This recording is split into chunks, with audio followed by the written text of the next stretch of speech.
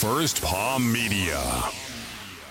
You are listening to Mushing on First Paw Media.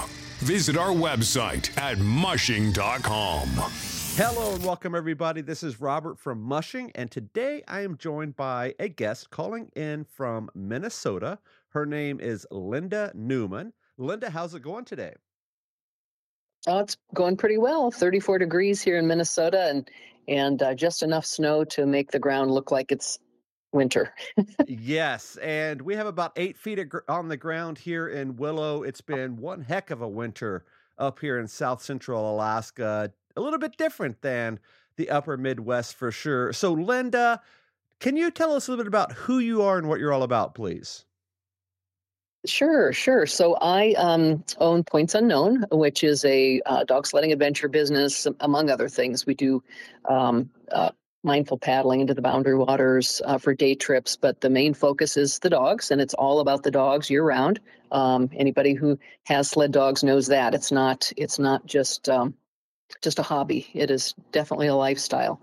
So, and I've been doing dog sledding adventures since 2007 and have had the dogs since 2000.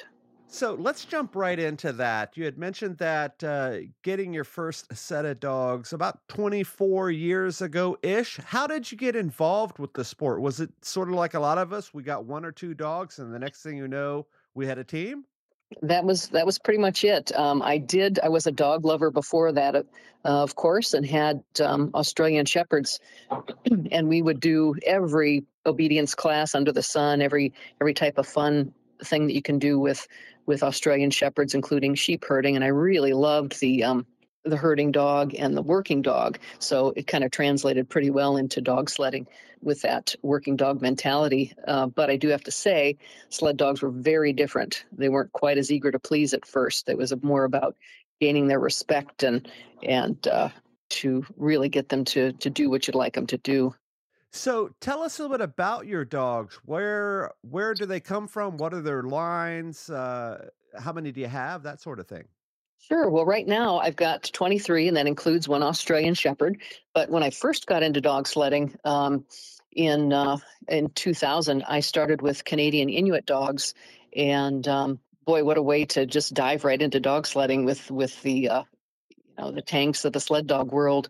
And I was part of a preservation project for those guys, sending a couple dogs up to, actually three, up to King Ixwala Nunavik for their preservation project. And then I just realized that as they were getting a little older, and I was getting a little older, that the Inuit dog was not for me, not the direction I wanted to go. So I didn't replace them as I moved on. But I did come across a traditional dog that I acquired in 2002, which made me want to search for more traditional lines.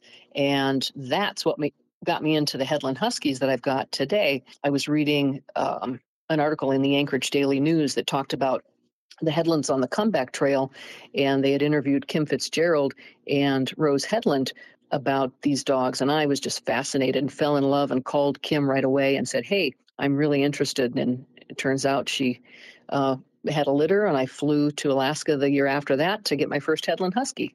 So I would bet, Linda, that a lot of people that are listening to the show have never heard of the Headland Husky. You know, in the mushing world, we typically have Siberians and Alaskan Huskies, maybe a Malamute here and there, but the Headland Husky is a little bit different breed. Can you tell us a little bit about them and how they compare and contrast to the Siberian or the typical Alaskan Husky? Sure. I can tell you what I know, not having had Siberians or typical Alaskan Huskies. I can share what I've seen, but not what I've personally experienced here in my kennel. The Headland Huskies, they're a rare line of traditional Alaskan Husky that was developed in the 30s in the Iliamna region of Alaska for trapline teams and subsistence living by the Headland family. So Rose and Nels Headland.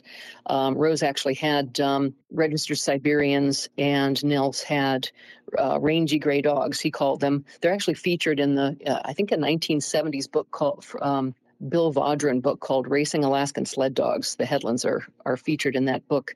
And so he did all kinds of subsistence living things with his dogs. using them for transportation, their trap lines, mail run, that sort of thing. So bringing us to today. So if you think about the Headland Huskies being a purpose-bred dog, you think about racing dogs and how they're purpose-bred to go, go, go. These dogs were purpose-bred initially for, again, trapline teams, stopping and going, stopping and going. And in order to do that, they've got to be calm and quiet dogs and really versatile. And that's what I love about them is that versatility. And in my tour business, that translates really well because, although we're not trapping, we are stopping and going quite a lot. And they're, meeting a lot of guests and stop on the trail to take pictures. And so their calm demeanor is something that really, really drew me. They're very intuitive. And I call them soulful. They when they look at you, they kind of stare right through your soul, is what I always say. So I've got a special passion for them. So I would say compared to the other purpose-bred dogs, they're just maybe more laid back than perhaps a Siberian might be, and definitely a Alaskan Husky bred for racing would be. So you talked about the Inuit dog and them being the tanks of the sled dog world. What is the typical size of these headlands? Are they your typical large Siberian Husky sled dog, or are they bigger or smaller? They're quite a bit bigger. We do have a pretty significant difference between the males and females. And also keep in mind there are fewer than 100 of these left. So they're a line and not a breed. So keep that in mind as we continue to talk. So they've got really long legs for breaking trail, big feet for staying on top of the snow. And my largest dogs are 31 inches at the shoulder, which is pretty tall, and 85 pounds, and that's lean. And those are typically males. And the females, run between 50 and 65 pounds. Males are 65 to 85 pounds. So there is a range. They're a line and not a breed. So significantly larger than your typical racing dog or typical Siberian. For sure. And I see a lot of racing Alaskan Huskies in particular. I mean, they can be quite small. I know teams that have females that are 35 pounds and, 22 inches tall or whatever, very small dogs. And just a comparison for people that are listening, I think the AKC standard for a Siberian Husky is about 26 inches, and that's always measured at the withers, which is sort of the top of the shoulders, if you will. So these guys are about 5 inches taller than your typical Siberian. So that is a great breakdown of your dogs, and I'm definitely interested in talking about your dog sled tours as part of your business, which is called Points Unknown. How did you go that route? Obviously, you had sled dogs. You were, doing your thing with them. What made you start the business? Well, I was a real estate appraiser for 23 years west of the Twin Cities. And so I was doing that in conjunction with, with my dogs. And then when I started my business, and at that point, I really wanted to do more of what I wanted to do, what my passion was versus what I thought I should do. So I gave up my real estate appraisal business for winters and went to work for someone else so that I could take the winters off to run my business, which was really doing my passion. And I'm really passionate about sharing that knowledge with other people, especially women. We've got, we specialize in women's adventures, women's empowerment. So introducing women to something that maybe they hadn't been introduced to, growing up. And, at one point it was very much a male-dominated lifestyle, but that's really not the case anymore. So I just really love sharing about the training of the dogs, the running of the dogs, and just the lifestyle with them. Yeah, I really like that. And that was one of the main reasons why I wanted to reach out to you to have you on the podcast, because you truly are sharing that lifestyle, that passion that you hold, that you thought was so important in the beginning of your business, to be able to share that with other people. And that's what you do there at Points Unknown. And according to your Facebook page, you do a bunch of stuff, not just dog mushing. You do these women empowerment expeditions, if you will. You do some canicross, you do some paddling, you do a lot of different stuff. How do you juggle all those things? How do you wear all those hats? Because I know it can be quite difficult to sort of tame the herd, if you will, when you're out on these trips and you have all these people trying to learn new things, and you've got a lot going on with a lot of different activities. Sure, sure. Well, what I had to do is when basically in 2012, I cashed in everything from my house to my 401k, so that I could move up here off grid to live this passion, make this dream a reality, so that I can share it with everyone. And in order to do that, I needed to come up with, okay, well, I'm doing the dog sledding. And what else can I do? What else might people be interested in learning? And what else is gonna make me a little money? Because I got to feed these dogs, not to mention myself. So I just started throwing adventures out there. What can I do up here? I live in one of the most beautiful places in the country, in my opinion. Of course, Alaska's quite beautiful, but we're very similar to the Fairbanks area without mountains, but we do have the big Lake Superior. So a lot of people come up here for the beauty. I wanted to bring them up here for dog sledding and bring them more deeply into the woods, more silently with the sled dogs. And so I thought, okay, we can do some canicross. I had people reach out to me about that. What else? The mindful paddles into the Boundary Waters, which is 12 miles up the road from me. So I'll take people on day trips into the Boundary Waters, and may bring a dog, may not. But everything that we do, I always say sled dog cuddles included, because folks have to come to my off-grid homestead here to take care of the business, the paperwork and the payment. And the dogs are here. They're just, as I speak, there's one laying 10 feet from my window. So we've got the fenced-in dog play areas just right in the front yard, if you will. And so folks come here and visit with the dogs, and then we go off and do whatever else that we're going to do. Yeah, I really like that business model for sure. And the off-grid part is a huge part of this business. As you mentioned, it takes a special kind of person to be able to live off-grid with solar or whatever you have. What do people think about that when they come up to stay with you for their trip, whether it be a couple of nights, like your women adventure trip or whatever? Because a lot of people don't live that way, but they sort of have that romanticized view of what that's like. How is it when they're sort of put their feet to the fire, if you will? Well, I always give everyone my off grid spiel when they arrive. Welcome to Points Unknown, and I let them know that they've left grid 5 miles ago. So we've got 16 solar panels on the roof, 24 deep cycle batteries to store the energy, 2 propane generators. One is a backup for the other one, and you definitely need a backup when you're on off grid. And then I talk about the fact that when I first moved here, I had to have a 40-foot post with a Yagi antenna on the end and 2 smooth talker booster systems. And in that event, we could only boost an intermittent Canadian signal. We're maybe 8 miles as the crow flies from Canada. But a few years ago, they turned on a tower, an AT&T tower on the U.S. side, and so all of a sudden we've got AT&T coverage, which is I always tell folks, it's kind of bittersweet, because it's great to have that cell coverage for emergencies, but I don't want to have 5 bars, when I'm 6 miles into the wilderness and hear a notification, because what it does is highlights the addiction that we all have. You hear the ding and it's like, oh, I got to check that. Well, no, you don't. So I share that, and I have a lot of people that come in, and I also make beeswax candles. So I've got a beeswax candle workshop in my office here, and people walk in and look around, and they look outside at the dogs, and every once in a while somebody will say, "So you live here?" But I just chuckle.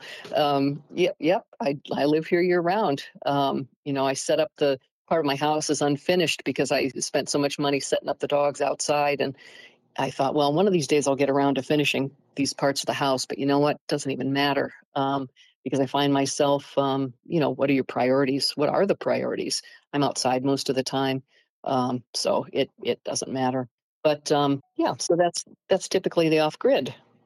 What an experience for sure. Who is your typical client? Are they folks from the Twin Cities, Duluth area, Wisconsin? Where are people finding you and coming up to spend a day or weekend or whatever with you? Sure. We get people from all over the world. The county that I live in is called Cook County. We've got a great organization called Visit Cook County, and they do an awful lot of really good advertising to bring folks to this area. And it's not really a hard sell because it's such a beautiful area with Lake Superior just 7 miles down the road from me. So people from all over the world. But I do have to say the thing that tends to ring true for just about everyone is that they're dog lovers. They absolutely love dogs, and they are fascinated by this the experience they can have here with the working dogs just right outside my back door. So tell us a little bit about one of the trips, maybe a day in the life of a winter trip and the day in the life of a summer trip. What can a person expect when they come up to visit? Well, and yeah, it really depends on the conditions. So right now, since we don't have enough snow for sleds, it's going to look different than on a day when we do have enough. And let me just say, this is the first winter that I can recall where we have not been able to be on sleds. Last winter we had over 200 inches of snow. The winter before, 227 inches. So this is just crazy, just unreal. But we're chopping and changing and doing what we have to do to get the dogs out there and give the guests still a unique and unforgettable experience. So the day in the life, people arrive, and for me, the most important thing for people to do is to develop that relationship with the dogs, because once the dogs get to know you, then they're going to be more likely to trust you and respect you and want to listen to you. Not to say that they will, because I'm their human, but they can at least give it a try. But everybody likes to, cuddle with the puppies, cuddle with the adults, and just build that relationship a little bit. And then we teach people just step by step. When we're working with the sled dogs, they live in huge kennels where they play together, and because they play so often, they don't wear collars, because I've had to cut a collar off before because somebody's gotten a jaw caught. So safety is so important. So no collar. So we show them how to use the sled dog collar, which is very different than a typical pet collar. Um, how to use the special leashes, 3 points of contact. The the rule that we tell them is never lose your team, never lose a sled dog. So if they happen to pull you over, which they typically don't, because these guys are pretty good. We take them to obedience classes and just for individual bonding, but also so that our guests can work with them better, and bring them to the ready line. They learn how to harness them, hook them up to the sled, and depending on the conditions and the situation and what the people would like to experience for the day in the life, they can learn how to safely run a dog, a small team of dogs assisted. So I'm never gonna be one to say, well, here you go, this is the break, we'll see you later. It's going to be, we're there every step of the way, because we're talking about the safety of the dogs and the people, and that translates to fun too. And how is that different than a summer trip if you're doing canoeing or hiking or whatever? Is it is similar without all of the sled stuff? Well, the day in the life, I don't really have I customize everything. If somebody comes to me and says they'd like to do a paddle, a mindful paddle, and some dog sledding. We also do river canyon wild wanders in the summer, take people, down the river canyons to see hidden waterfalls and things like that. I'll customize something. So, but all of it includes some sled dog aspect, again, because it's not just a hobby, it's not an aside, just an aside. They're the main focus here. So yeah, so I'll customize. I like that. Then it's not cookie cutter. So many of these types of trips are just cookie cutter trips. And you're thinking about trips up here in Alaska with the cruise ships. They get off the cruise ships, they run a mile course, and it's just sort of bam, bam, bam, bam, over and over and over again. And I really think it's a good opportunity for people to get introduced to sled dogs, but I don't think it's the best way of life, if you will, for sled dogs, because it's just so much monotony. And I'm sure you would agree with that. Oh, as far as as far as glacier tours and yeah, just the amount of in and out type work with those sled dogs, just constantly shifting in and out. I would imagine would be a tough business. More than anything, it would be a really tough business compared to something like yours. yeah, it would be different. It would be different for sure. One of the things that I find with my dogs is that for our 1.5 hour tour, we do a 3 mile loop. And the dogs, they get so sick of the 3 mile loop that they start making up different routes, and they start, their minds get moving. You can tell when, Castle's going to do this because he's getting bored with this. So what we have to do is we really mix it up. We'll chop and change, we'll put new leaders up in front. We'll even train some leaders on tours if it seems safe to do so. And all along, we're talking to the guests about, hey, so they're getting a backstage pass, basically. We're letting them know that so-and-so does this. So now, we're going to have to move this leader, and this is why. And people tend to really enjoy the whys. I always say, this is more than just a ride. It's, yeah, you might sit in the sled and ride in the sled, but if, you're going to be hearing all about what's going on and why, and how we train the dogs. And of course, on the other hand, if somebody would just like to sit quietly and ride in the sled as we go through these beautiful trails, then that's just fine too. But I rarely come across somebody who does that. They have all kinds of questions. And that leads into my next section here. With all of these different visitors, I'm sure you've been asked many, many questions over the years, but there has to be one very prevalent one that everybody asks. Do you have one of those? Oh boy. I can't think of one. Usually something would come to mind, but I can't think of a cookie cutter question. People ask the typical, well, what do they eat? Or, how old are they? Or Yeah. no, I don't get an awful lot of those. Typically, they ask us. We teach at the university college courses for dog mushing, and typically one of the first questions they ask us is, "Do they all have names, or how did Oh, how did they come up with their names?" And they really get a kick out of. We always name our dogs with themes, whether we have a rock and roller theme, we have a reggae oh, theme, sure. that sort of thing. Do they ask those Oh, questions as yeah. well? Yes, I get those questions too. I maybe have only had the question, do they all have names 3 times or so? But yeah, the question about how do you come up with the names? My answer is always, it just depends on what's going on in my life at the time. We'll have themes, and maybe those puppies will keep that theme name. Maybe they won't. Just depends on if it fits them. The most interesting theme was, and I had not planned this, and I would never think to name a litter after Casino, but we ended up having to head to the emergency vet, which was an hour and a half away in Thunder Bay. I had to cross the Canadian border to get there, and I had to stop to call the vet, and I had to stop right in the casino parking lot. She had a puppy, so I thought, hey, there you go. There's a new theme. It's going to be the casino litter. I like that. So what would their names end up being? Well, the puppy names were Ace and Deuce, Queen of Hearts, Jackpot, because we didn't, and then Wild Card. And I think Wild Card was Jackpot was because we didn't expect that one. We had the X-ray done.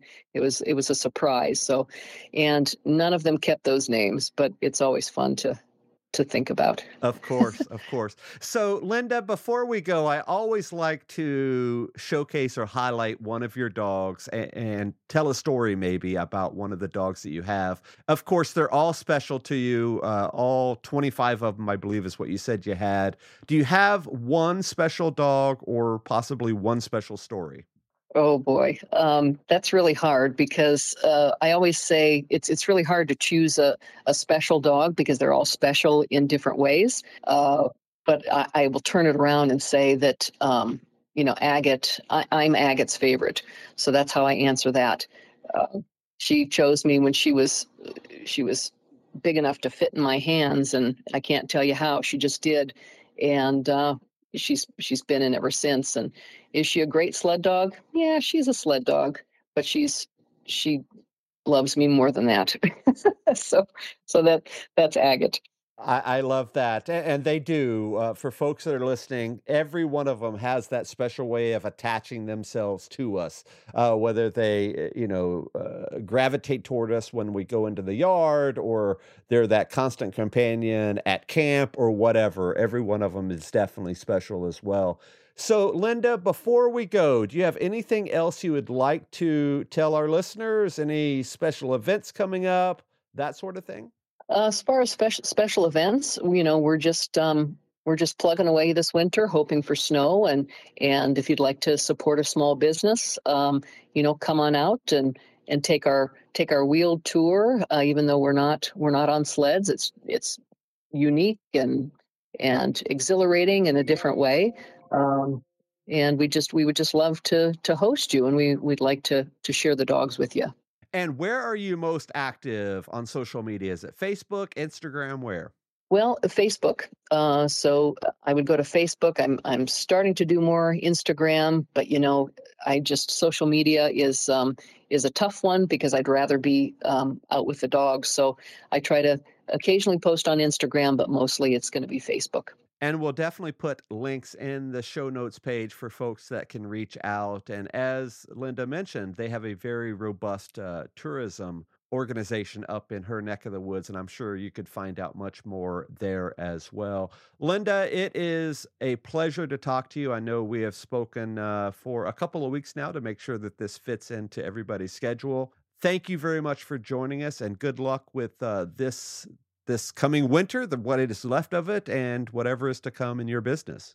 Well, thank you so much for having me. I really appreciate it. Thank you. Linda Newman is our guest today, and we will see you guys next time. Goodbye. Nobody covers dog sledding like Mushing from First Paw Media.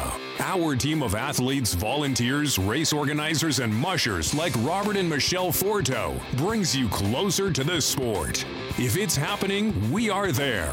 Live from the qualifying races in January and February, the Iditarod in March, and in the summer, Mushing takes you on the road with our team and trail tour. We connect you with a history of the sport, in-depth interviews with the top mushers, and great storytelling and breaking news all year long. Follow on mushing.com.